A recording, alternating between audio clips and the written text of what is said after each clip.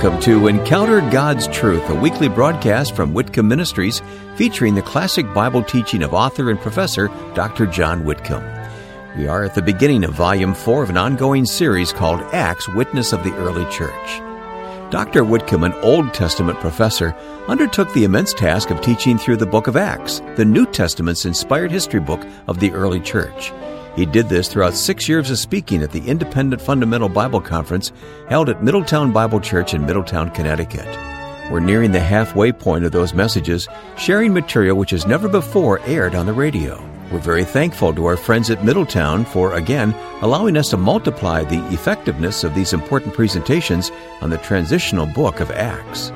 As we open Volume 4 of this study, we turn to Acts chapter 10, where the apostles were beginning to understand much more about the new dispensation of the church age, and Gentiles were being added to the body and bride of Christ, the church, and receiving the Holy Spirit. We're picking right up where we left off last year, and if you want to go back and refresh yourself from those past programs, you'll find them at sermonaudio.com/Whitcomb. I'm your host, Wayne Shepherd, here to guide you through this study, encouraging you to turn with us to Acts chapter 10, verse 43, as we listen together to the first part of a message called, As for Us, So for Them. Now, here's Dr. Whitcomb from the pulpit of Middletown Bible Church. Friends, I greet you once again in the name of Christ, our wonderful Lord and our Savior, and the one who is the mediator between God and man, and the one who is the way, the truth, and the life, and through whom we receive ultimate light in the darkness, the deepening darkness of this world. I invite you to turn once again to the book of Acts with me as we watch step by step the gracious plan of God opening up the entire Gentile world officially to be accepted by the Holy Spirit into a personal, living, vital relationship with Christ the Savior. I would like to read to you one person's evaluation of what happened when the sheet was let down from heaven upon the Apostle Peter at the house of Simon the tanner in Joppa. Since Peter had never eaten anything that was not kosher, he balked at such an unholy smorgasbord. His protest was understandable in the light of his upbringing. Any serious Jew would have reacted in the same way. Within the boundaries of the vision, it's doubtful that Peter understood the significance of the heavenly explanation, quote, "Do not call anything impure that God has made clean." End of quote. How could things that had been unclean for thousands of years suddenly become clean? It's like that. Twice more the grotesque sheet descended, compounding Peter's misery and perplexity. We've all experienced the helpless horror of a nightmare. Imagine what this bizarre scene meant to this devoted apostle.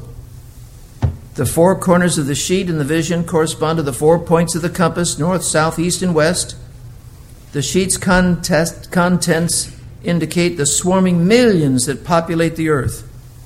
Cornelius, all his soldiers, all his servants, all the Roman people, all the other nations on the face of the earth, all mankind were bound up together in one loathsome bundle.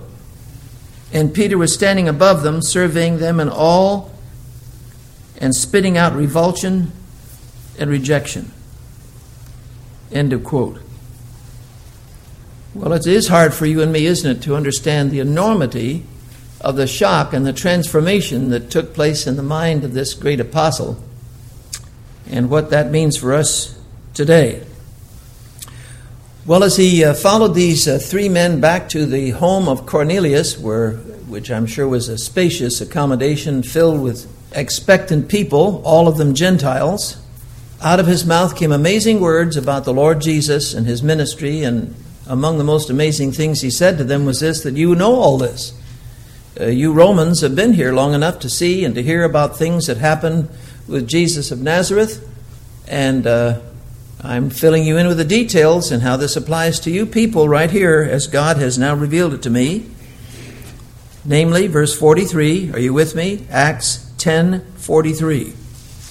To him, that is to Jesus, the future judge of all human beings, and thus very God of very God, to him give all the prophets witness that through his name, whosoever, watch that word, whosoever believeth in him shall receive remission of sins. End of quote. End of message. Perhaps he was planning to go on and on and on, but the Holy Spirit interrupted, because while Peter yet spake these words, the Holy Spirit fell on them which had heard the word. Faith cometh by hearing, and hearing by the word of God. And they of the circumcision which believed, that is, the 6 men that went with him, the 6 Hebrew Christian men who were to be witnesses of this colossal event, were absolutely astonished, as many as came with Peter, because that on the Gentiles also was poured out the gift of the Holy Spirit. And of course that is exactly a repeat, is it not, of what we read in Acts chapter 2 at the day of Pentecost, when Peter said to the thousands that were gathered there, and by the way, instead of a house full of people, he had 3,000 out of the many more thousands that were listening to him that were born again at that moment of his sermon in Acts 2. And he said, "This is that which was spoken of by the prophet Joel, and it shall come to pass in the last days, saith God, I will pour out of my Spirit upon all flesh. And your sons and your daughters shall prophesy, and your young men shall see visions, and your old men shall dream dreams, and on my servants and on my handmaidens I'll pour out in those days of my Spirit.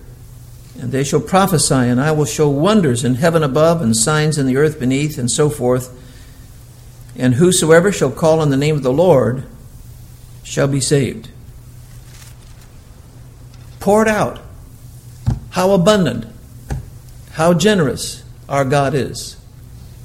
Not narrow, not stingy, not in any way limited in his grace. Poured out, now available to the entire human race in a way that had never been true before. So we read, friends, in verse 46,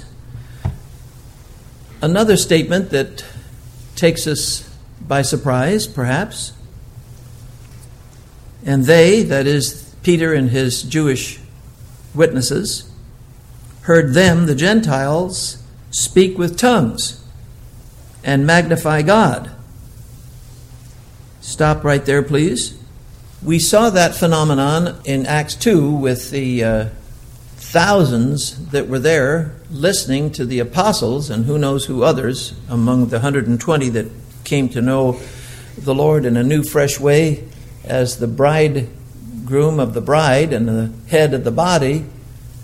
Yes, they spoke in tongues.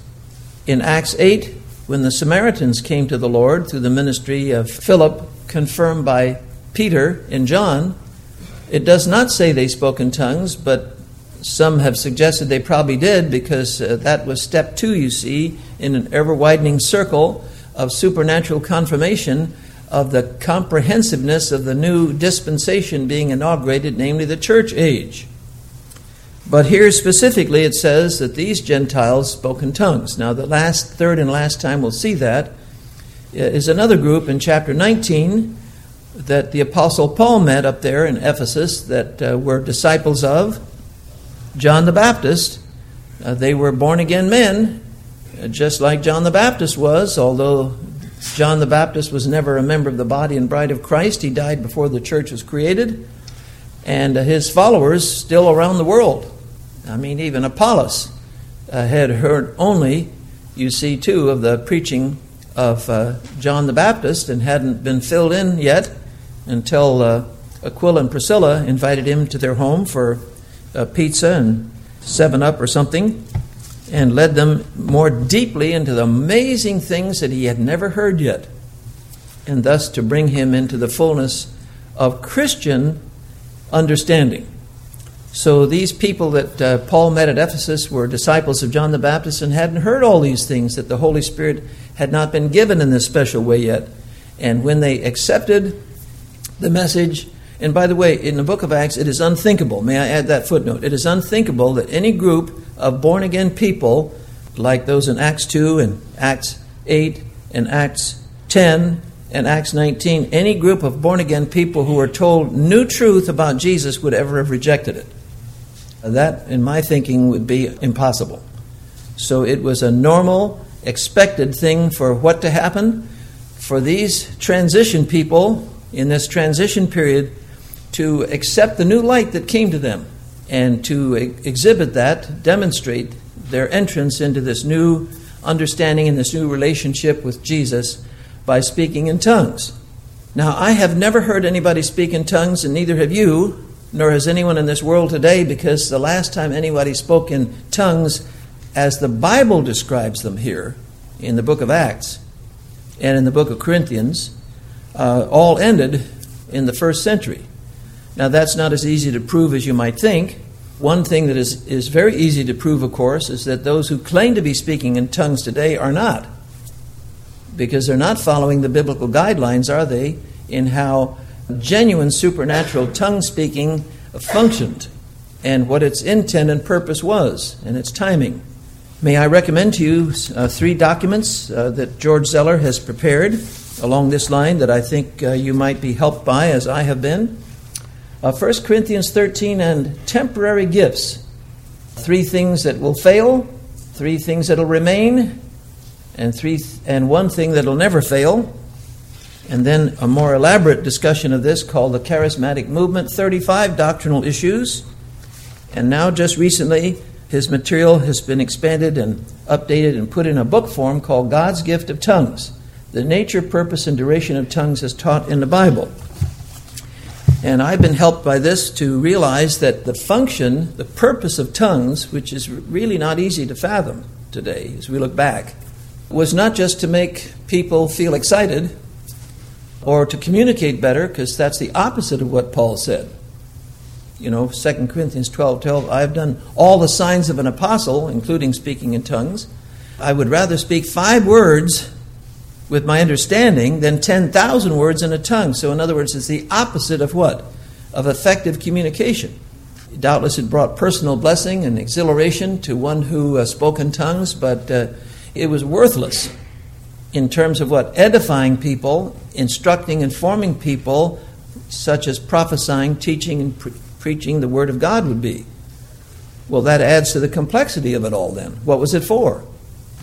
These supernatural, God-given abilities to certain people at the beginning of the foundation phase of the church, Paul says, were for what? A sign not for those that believe, but for those who do not believe. And so when you look back in the Old Testament, we find out that back in Deuteronomy 28 and Isaiah 28 and Isaiah 33 and so forth, you find a pattern that whenever the people of God were instructed lovingly and graciously by God and how to honor Him, and they then, number 2, rejected what God said and suppressed His Word, then God would do something very shocking. He would bring upon them people of another language that they couldn't understand, and they would be judged and deported, and they would learn the hard way that you don't lightly ignore, suppress, or reject the Word of God. See, so in the early church, when the Jews here, unbelieving Jews, saw these Christians speak in an unknown language, that was God's warning based on Old Testament precedent that something awful is coming if you don't listen to and accept the word of the Lord as confirmed by these people who are miraculously speaking different languages. You are programming yourself for judgment, which of course happened in an awesome way in AD 70, from which catastrophe Judaism has never recovered to this hour. Their temple has never been rebuilt. No altar of sacrifice ever been established on that altar. No Zadokian priest has offered one animal legitimately to God on behalf of the theocracy of Israel to this very hour. And that's 1,900 years have gone by, friends, nearly. And I say, well, Lord, this is awesome. Tongues was sign to unbelievers, unbelieving Jews in this case, that they were suppressing, rejecting the new, fresh, genuine Word of God through believers who were now members of the body and bride of Christ. So we say, Lord, help us to honor that and to recognize that by AD 70, apparently then all legitimate supernatural tongues ended. As Paul explains, you remember in 1 Corinthians 13, tongues shall be stopped. And apparently, it's not possible to absolutely prove this. Seems legitimate, though, that by AD 70 they stopped. None of the early church fathers for hundreds of years ever claimed that they spoke in tongues or knew anyone who did. They look back on that as a past, finished event at the foundation phase of church history. And some, of course, claim that that's true, but that it has been revived in our generation through the Pentecostal movement and the signs and wonders movement and the charismatic movement and so forth. And again, all we can do is to apply the measuring stick of Scripture as to how it's being done, how it's being used. And we find that the guidelines in 1 Corinthians 14 are being ignored.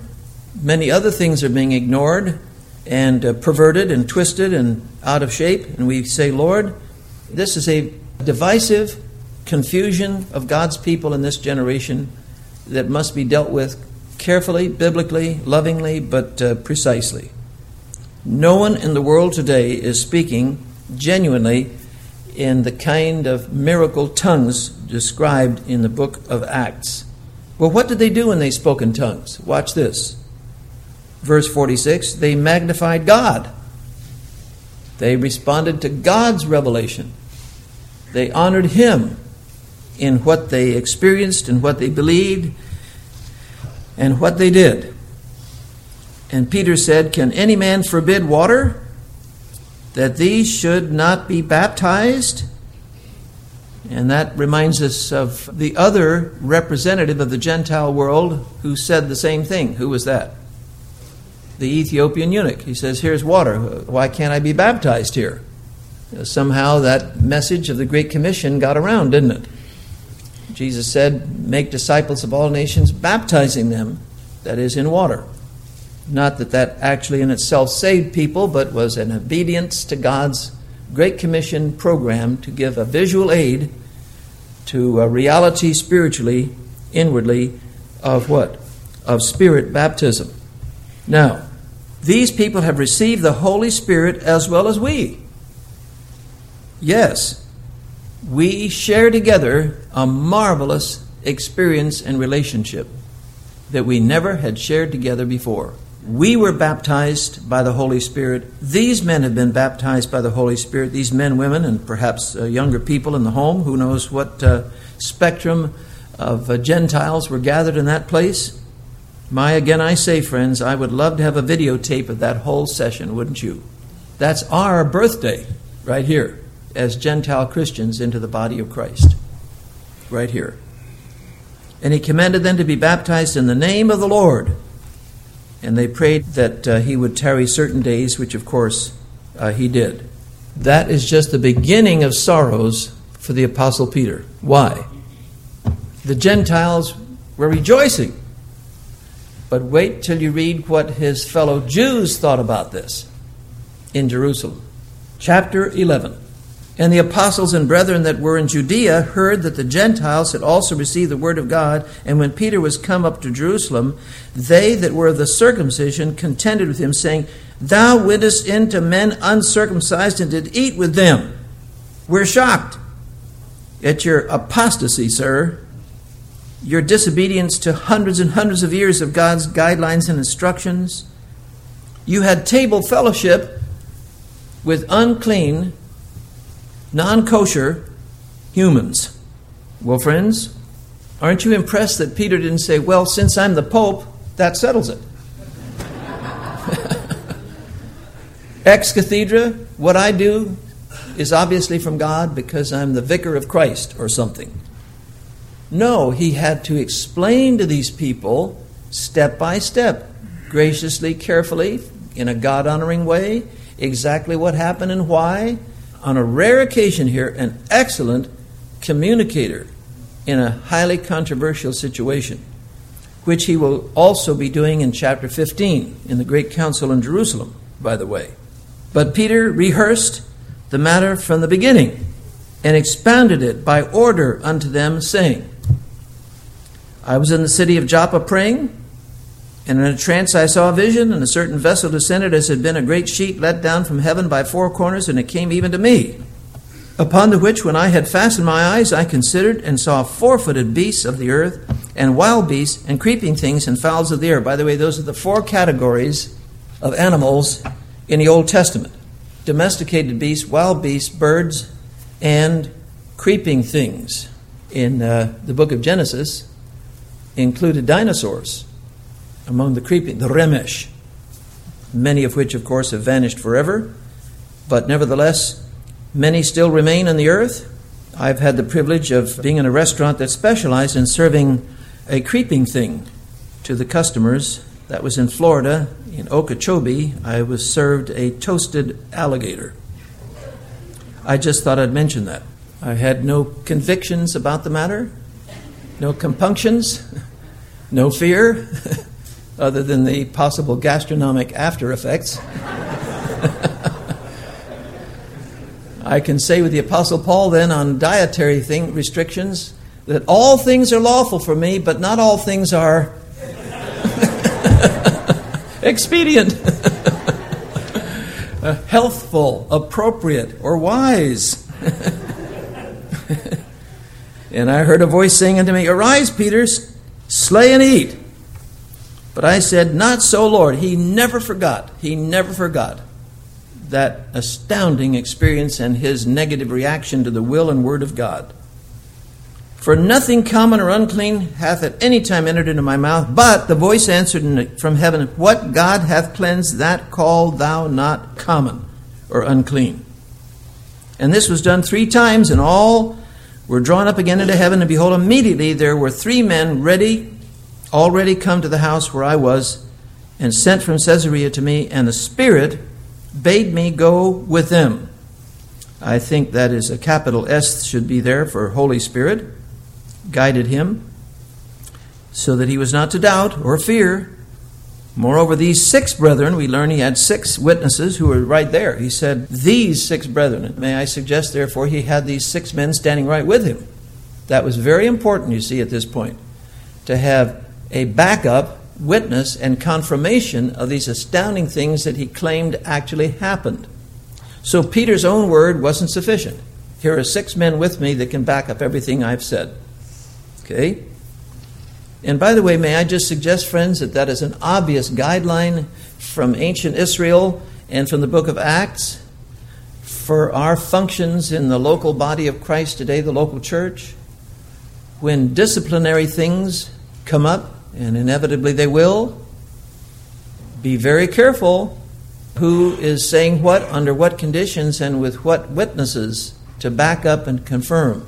Happy and healthy and wholesome is the church that has some godly men that can back up the pastor, teacher in his confrontation, which inevitably will happen with disciplinary situations.